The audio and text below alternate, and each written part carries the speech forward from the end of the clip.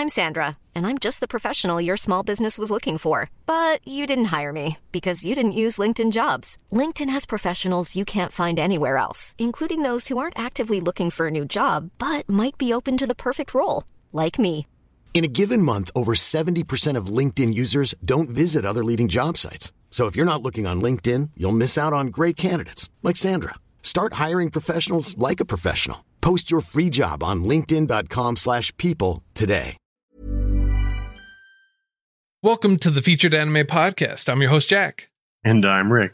And today we are talking about Arte Fuerte Season 2, which was your choice this week. Yes, it was. And I've got to say, I'm not mad at it. Right? Arte Fuerte Season 2 came out at some point in the past, but recently.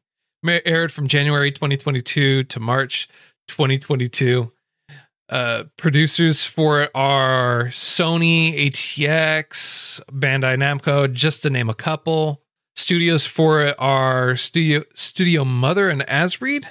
It's sourced off of a light novel. The genres are action, adventure, fantasy, harem, isekai, and I'm gonna say that it pretty much continued on almost seamlessly from season 1. I mean, like, you really don't miss anything in between season 1 and season 2. It didn't feel like it. It felt like maybe a week had passed. Maybe, And I'm not gonna lie, I had to rewatch the last 2 episodes of season 1 before I could watch this one, because when it started, I was like, where's all this coming from? And then I went back, I'm like, oh, that's where that's from. Okay. But yeah, no, it was so nice. So nice. I really, really enjoyed the fact that it felt like it was the same writers, Yeah. It felt like it was the same writers. It felt like it was the same storyboarding. I have no idea if it was the same director, but the quality from season 1 passed over to season 2.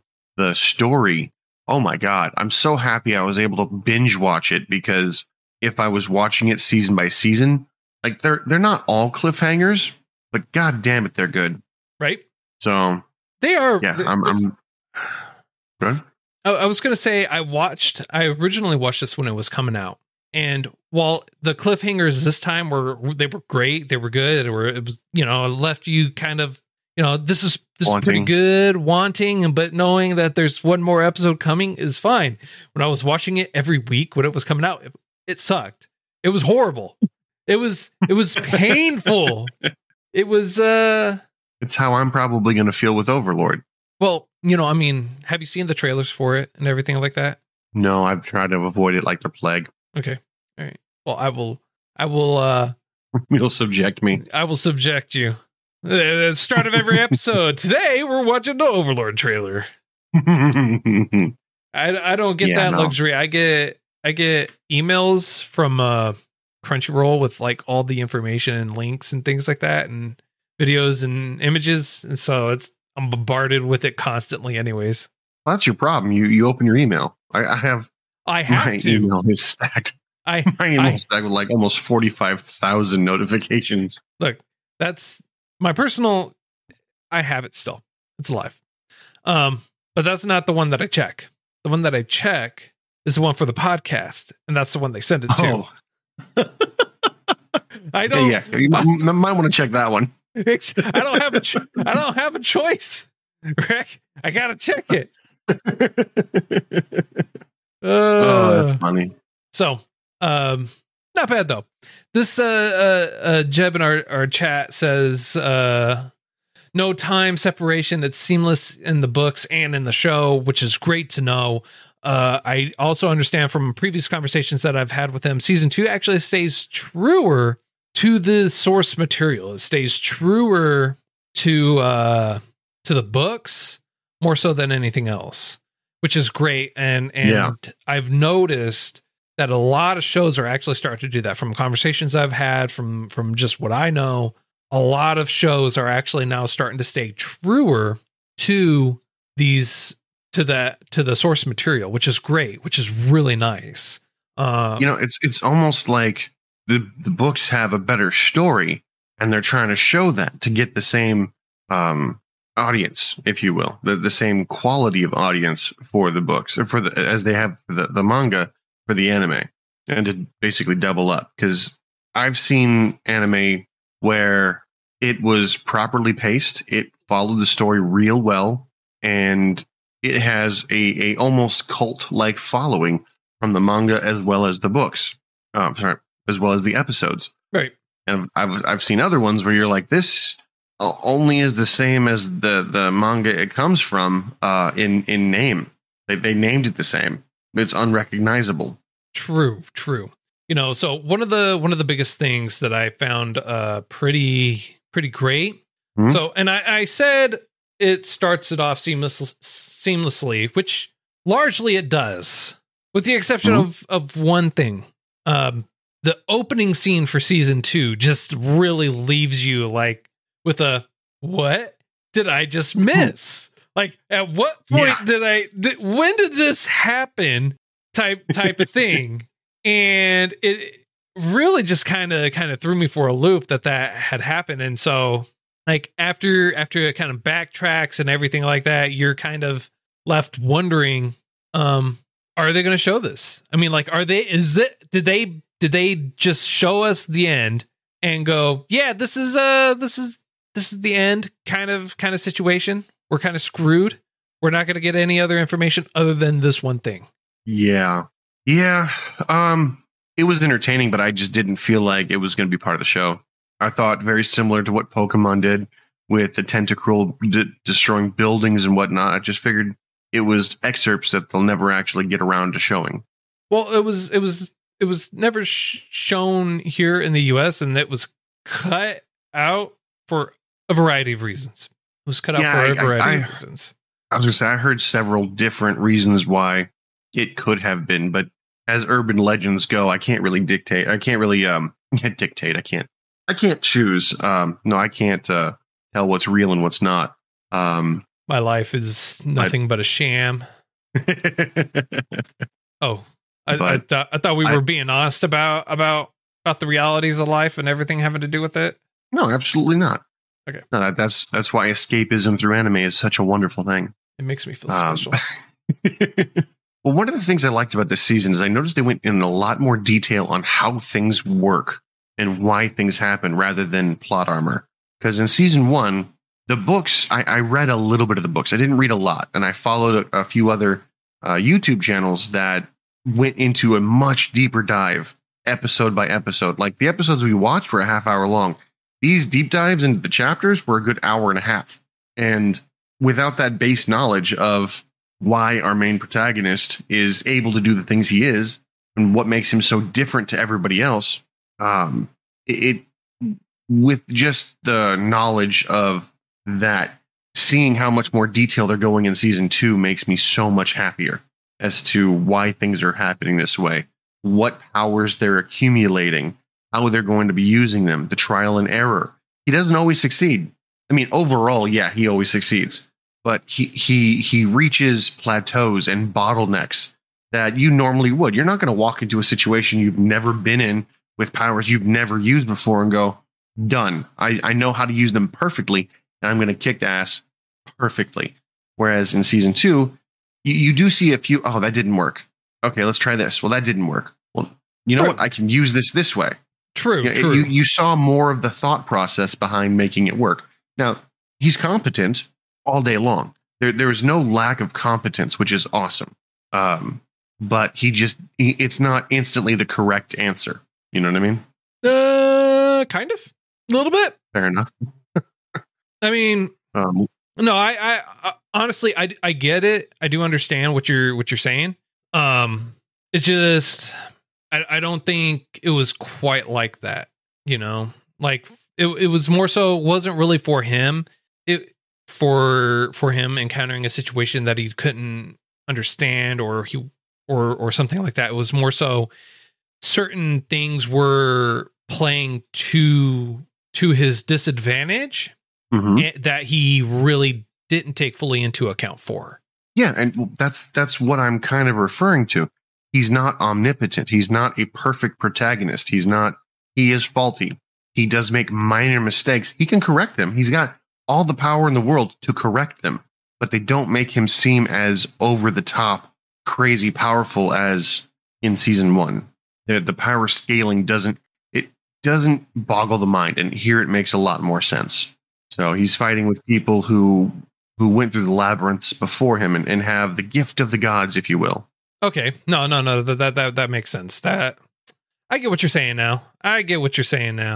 Okay. So, I can get behind that. I really can. So now I'm really happy and kind of sad and frustrated and just a ball of mixed, conflicting thoughts and emotions on our bad guys here. So, and I say guys because they're plural. There's multiple enemies that you didn't really notice at the beginning. You know, we figured God was an enemy here, but I get the feeling there's more than one.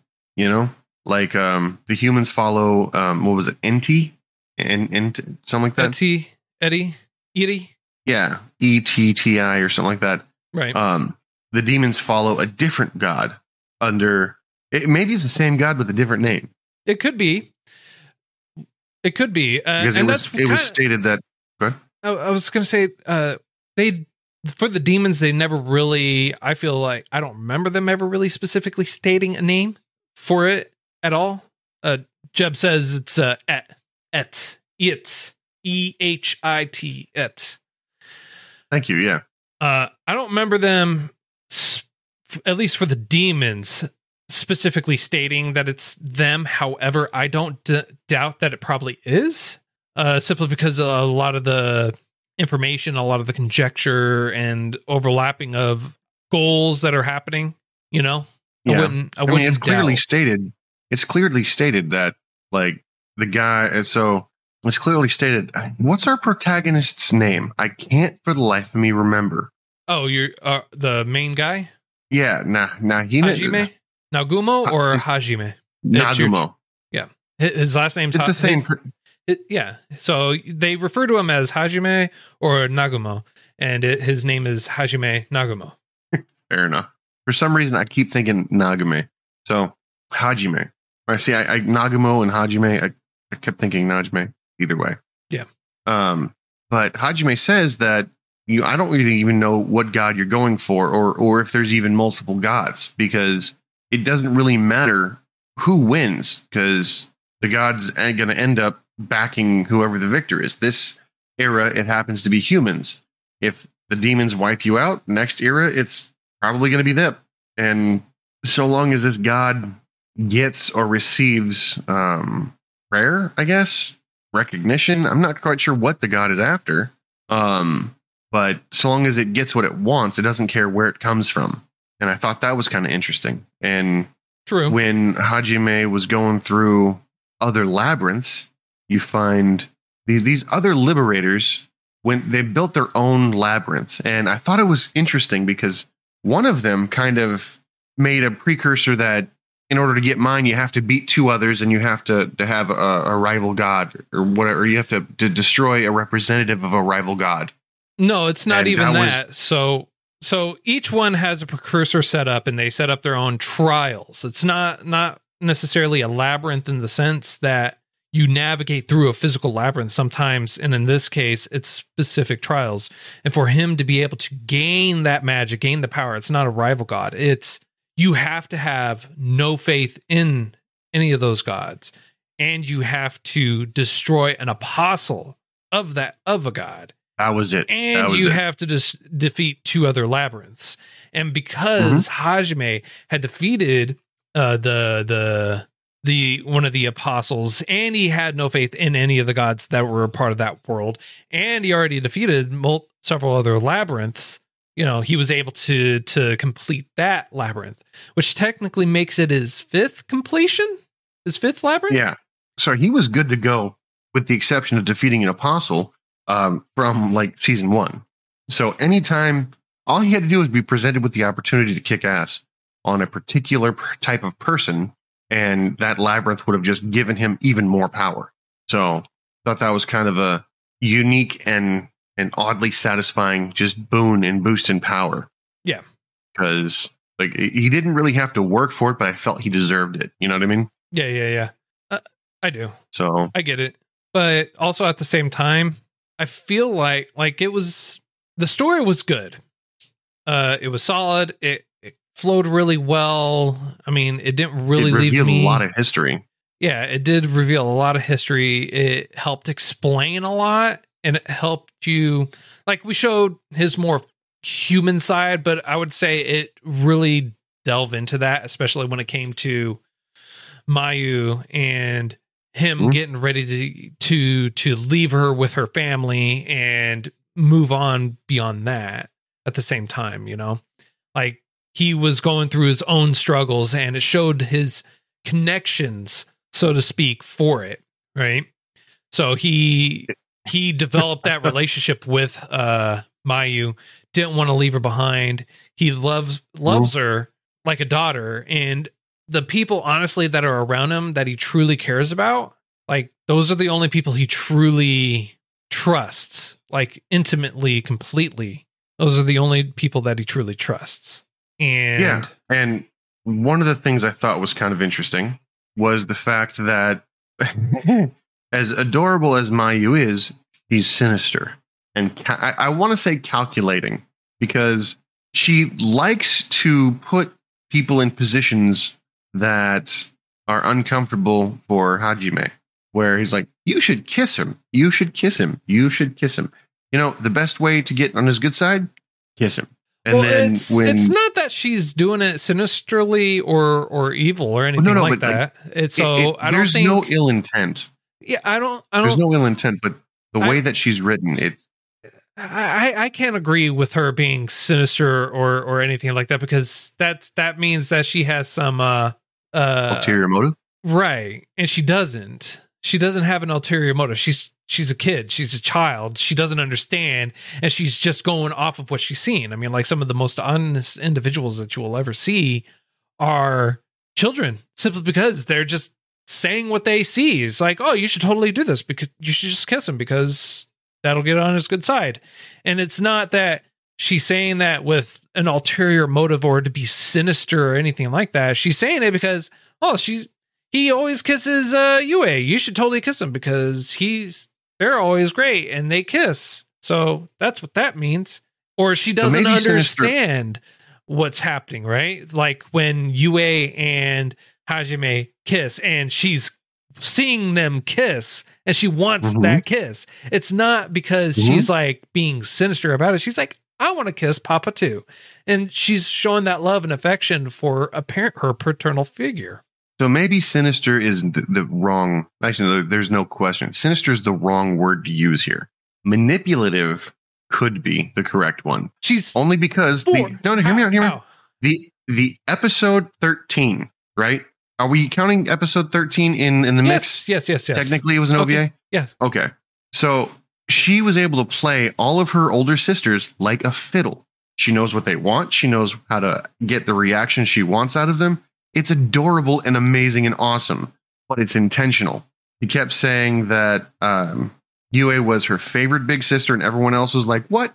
That? No. What? No. Well, you're not this, you're not that, you're not this, you're not that.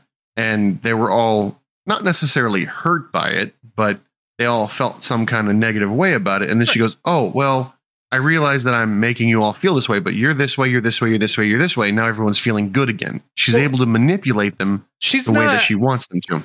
Look, I disagree with her being manipulative. I mean, she's a child, right? Yes, I agree. I don't think she's quite that far into the manipulative aspect of it. What she's seeing that she made someone feel a very particular way. And they even reference this in the series. Yue no longer thinks about herself. She thinks about other people now. She's no longer acting in this particular way. So she saw that she made other people angry. She made them sad by not telling them the positive side of it. So she told them their positives for it, right? That's not manipulative. That's being honest and forthright. So she was honest and forthright the first time when she destroyed them. And then she was honest and forthright when she brought them back up. So you're saying she purposefully went and destroyed them when all she said was, you're not big sister because of these reasons. she didn't destroy them or be manipulative towards them because she was saying, hey, you're not these things, and I want to tear you down just so I could build you back up. No, not at all. No, it wasn't intentional at all. That's what being manipulative is. That's what being manipulative is. Being manipulative is changing, saying what you want to get the reaction you desire. Right. And she said something that hurt and was not on purpose. But she also changed everyone's opinion with her following words to bring them back up because she didn't like the reaction she was getting. Okay. It was wholesome. It was beautiful. It was right there. But there's other instances in the show where she'll say some things that will make someone else uncomfortable, like Hajime specifically, because she puts him in situations that, while when she does it, is adorable. But if someone older were to do it, you're choosing to look at a 4-year-old child and go, she is a manipulative individual. She is purposefully going out of her way to do this in a very malicious aspect to make sure that she maintain control over the entire situation. And that's what you're saying? No. That's what you're I'm saying is she takes joy in the discomfort of others at times. How were you getting that? I mean, like, that's not even manipulative at that point. That's not manipulative. So you're saying she's... But it is. No, dude, that's narcissism. No, I thought narcissism was focusing on oneself too much at the detriment to others. No, narcissism is someone that's being boastful or over exaggerating their achievements, or it's looking down on others as inferior. They choose to monopolize conversations. They lack empathy for others. They view themselves in a higher state than others. None of that is Mayu. But manipulative is basically doing what you can to control all objects and or people within a situation. And so you're saying that that's all she does? That she goes... That's not all she does, but she's really good at it. Okay. All right. So what you're saying is... Well, we can agree to disagree on it, but I feel like she knows exactly what she's doing. No, I'm trying to understand what you're trying to say. So what are you saying that she is? Like, what is she? So she wants her dad to be happy. She wants Papa to be happy, right? Mm-hmm. Mm-hmm. And I've got a feeling that she was told either by the pervert or by you that the way that you can make Daddy happy. That name's so confusing, especially with the long pause.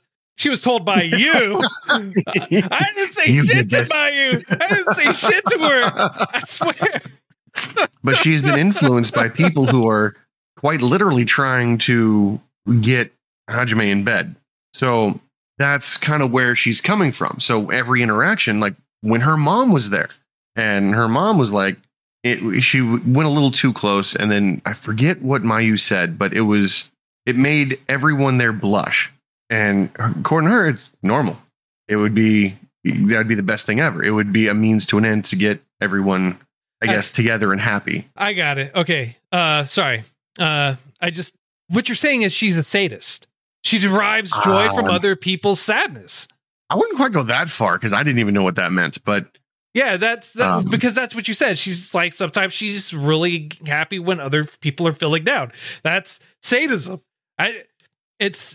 That's what she is. So you're saying she's a manipulative sadist. She's manipulative. I don't think she's a sadist. You said, well, did you or did you not say that she enjoys the discomfort? She's a sadist. That's not a sadist. That's a sadist. You can't. She's 4, goddammit. You can't say that about a 4-year-old. Someone who is a sadist derives joy from the discomfort, troubles, or sadness of others. I think there's even a special word for anime. No, for social situations specifically. But I don't think that she's doing it with malicious intent. I think she's doing it because it's a means to an end. Okay. In her mind, it's very simple.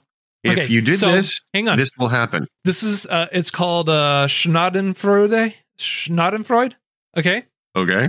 It's Sure. pleasure derived from someone, from another person's misfortune, whether that be from sadness, discomfort, irritability. Yeah, I don't think that. One, I don't think I could pronounce that, and two, I don't think that's it either. But that's exactly what you just said. She gets the joy from them being down. I don't think it's that. She obviously, Okay, so- as you so- saw in the OVA, she didn't like them being down, so she said other things to bring them back up. Dude, like I'm just saying, see, it's manipulation. Look, what I'm telling you is she recognized her actions and felt bad about her actions. She wasn't doing it to control them or an entire situation. She was doing it because she was a child, and she goes, what I just did was bad because now they feel sad. I will tell them their positive things. And the mother even backs it up, says she's no longer a child. She no longer focuses on herself, but she focuses on the other people and their happiness for it.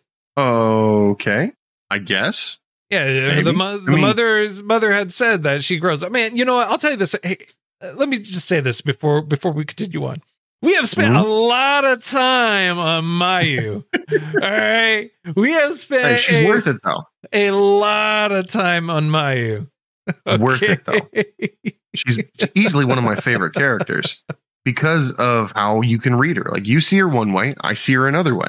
Now, granted, it could be influenced by the other books I read where the daughter knows exactly what she's doing. So maybe I'm projecting and I feel like she knows exactly what she's doing, but it could just be the way that she's written to be an opportunistic character who takes like trying to get what she feels that her dad should receive. Okay. Which in this anime is every woman around. I will concede to that. I will concede to her being opportunistic. Yes. All right.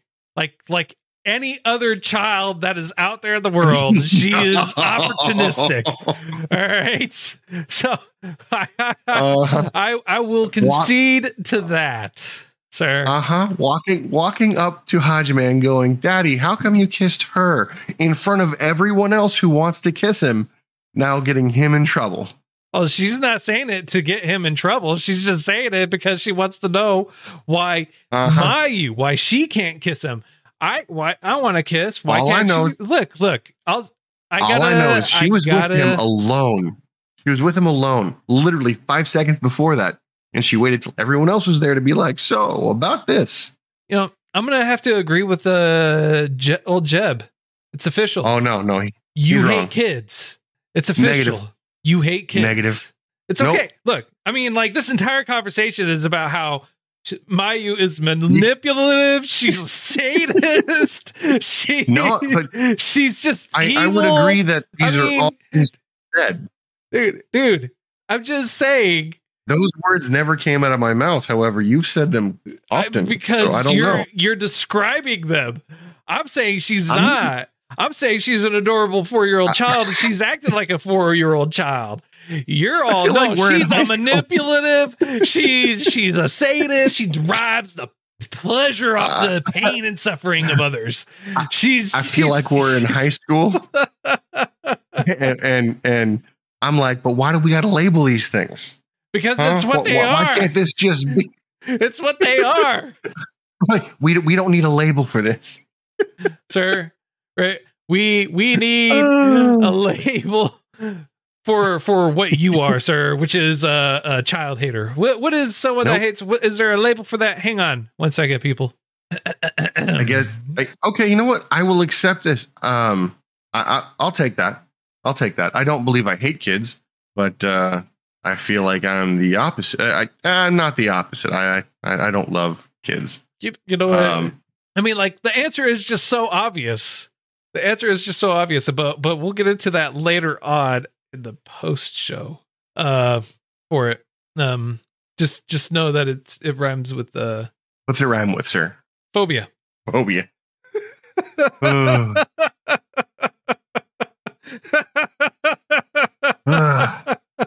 Yeah. Kids like that, yeah, they worry me because they're going to be geniuses one day. And they're already at the age of 4, as we've all come to realize, because I didn't realize she was 4, that she was 7. But, you know, I didn't pay attention because it's a child. Jesus, 4? That's quite a vocabulary. Inquisitive mind, you know? Children are some of the most unique individuals that are out there, sir. You know what I was curious when I was 4? What dog food and crayons tasted like? I mean, I guess. And she's like, why can't I kiss daddy? Mm-hmm. Yeah, it didn't even... I was like, I wonder if this tastes good. It's a Lego. I mean... Play-Doh, it's meant to be eaten, right? I mean, it's organic. It's... no, I mean, like, they don't exactly say you can't eat it. I don't suggest you eat it, but it's not like it's going to hurt you if you do. It was a joke. It's a complete side note. I'm sorry for this, but kind of have to say it because I'll forget it later. There's a there's a joke that says if C4 is business casual, is Play-Doh their child? If C4 is casual, is Play-Doh their child? And business. Oh, if C4. Play-Doh is like for... Yeah, if C4 is for business, does that mean that Play-Doh is for the kids? Yeah. Same stuff. Basically, you can blow it all up, but you're just preparing. Old Jeb says it states that she's 4 in the books. It's in book 4 of the series. I don't know if I could trust that because you also said it's official. Rick hates kids, and I don't know. It is official. It is official. God. I mean, as long as we don't make a T-shirt out of it, it'll be okay. I'll look for that on the shop.featuredanimepodcast.com. Buy your It's Official Rick Hates Kids T-shirt coming soon near you. Yeah, new title, Chicken Kicker. Except for chicken, it'll be kid. Why are you so violent towards chickens and kids, dude? Like, seriously. Hey, you played Zelda. I have. I've also thrown chickens, but that's beside the point. So for this show, on a tangent for that. For this show, I'll tell you this right now. This small conversation that we just had about Mayu in general is something that you could honestly have about a majority of the characters, honestly. Each one, you kind of really understand or learn about them in a more intimate or deep way. Granted, this one was more focused on Mayu. I feel this was very Mayu focused, at least for a portion of it, especially with... I'd say about 2 or 3 episodes. But you also learn more so about the other characters as well for it. With the exception of the bunny. I believe season 1 was all about Bunny and all that stuff. Season 1 was all about Bunny and Yue. So you learned how he met her, you saw her, everything. So season 1 was definitely about those two, more so about those two. It kind of teetered a little bit on it for Theo a little bit. Mm-hmm.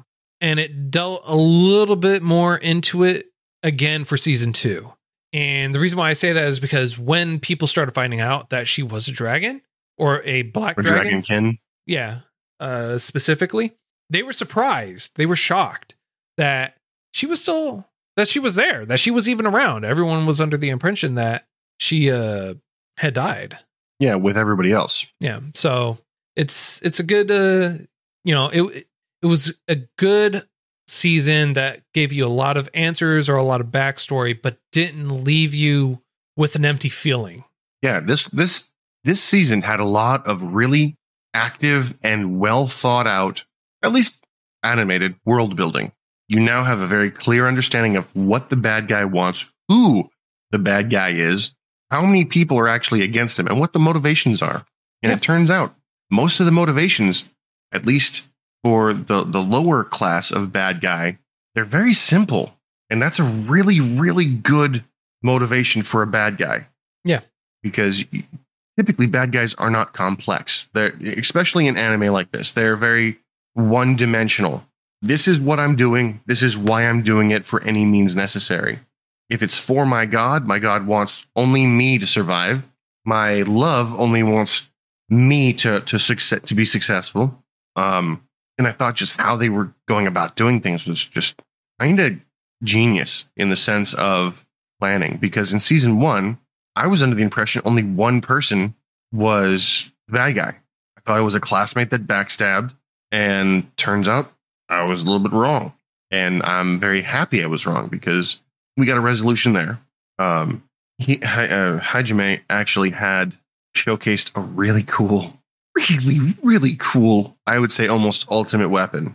It looked like it was an outer space beam of some kind, the way it vaporized a bunch of enemies. Yeah. Definitely. It was definitely something like he had somehow, some way put a satellite up in space without anyone knowing, even us.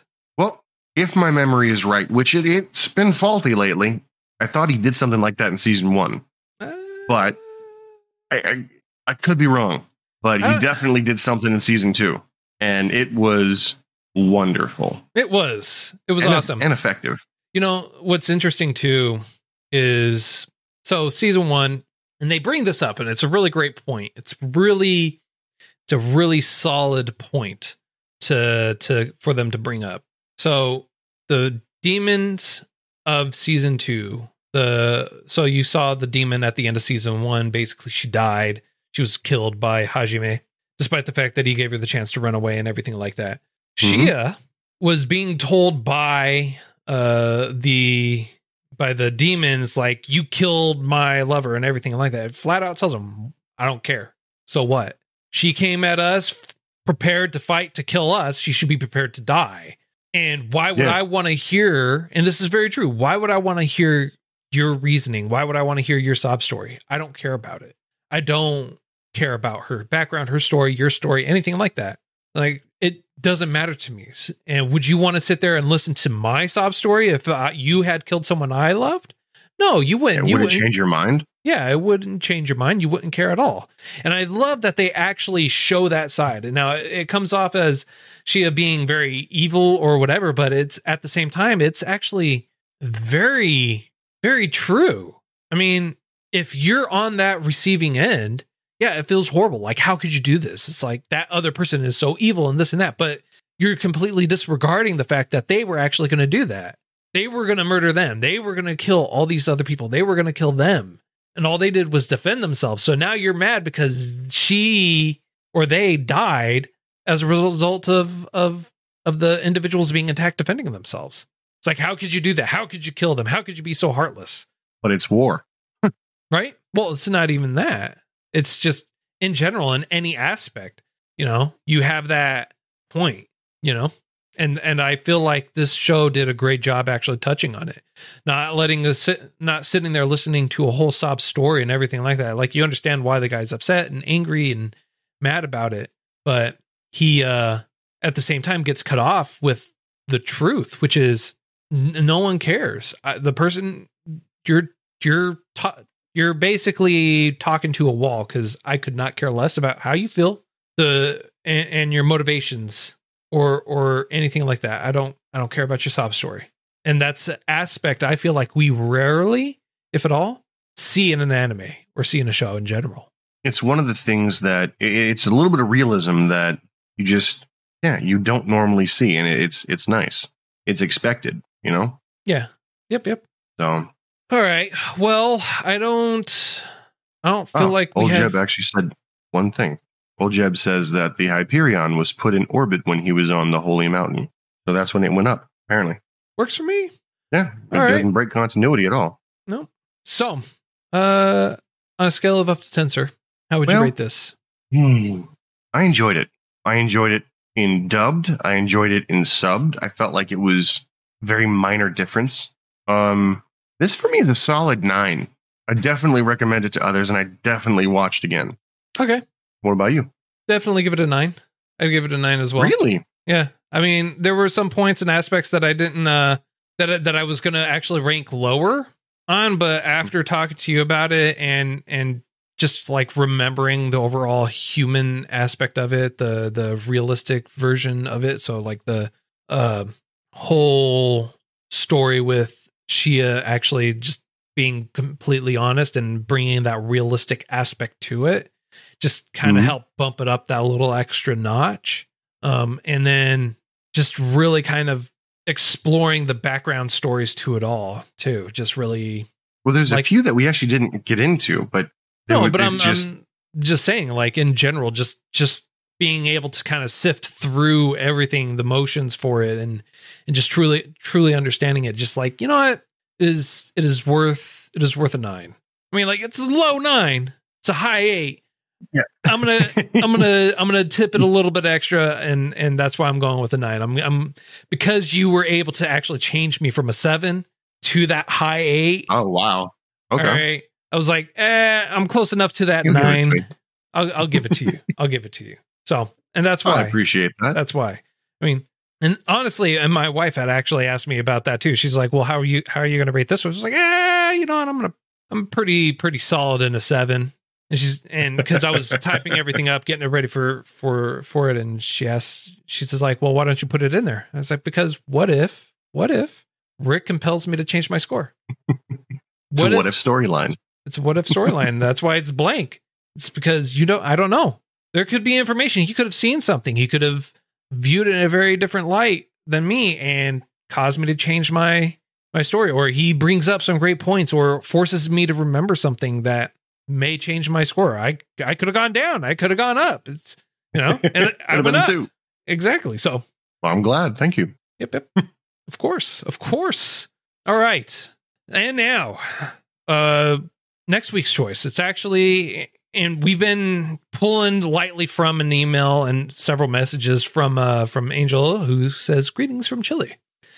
Pulling a lot. They had sent a lot of shows, movies, everything like that to us for a while, and we've been delving and touching on those. And this is another one of those choices. It's I want to eat your pancreas. I don't want to eat your pancreas, Rick, but that's the name of the. That's the name. It might not be that healthy. Right. I want to eat your pancreas. So that's all the time that we have for today. Unless you feel like I'm missing something there, sir. Our affiliates. Well, that'll be all lumped in together. That's all going to get lumped in together. No, don't worry. I need to, what I do need to do is, if you want to catch a part of that water conversation, patreon.com/featured anime podcast. Fair enough. We covered most of it. I think this is a pretty solid spot to end. All right. Well, thanks for joining us, hanging out with us. And if you feel like we got something right, something wrong, missed something, just in general, overall, you want to remind Rick that he hates kids, feel free to let us know. featuredanimepodcast@gmail.com. At Those Anime Guys on Twitter, Featured Anime Podcast on Facebook. We do have a Discord. We're always in there talking, chatting, hanging out. Feel free to hit us up in there. A link for that's going to be in the show notes for you.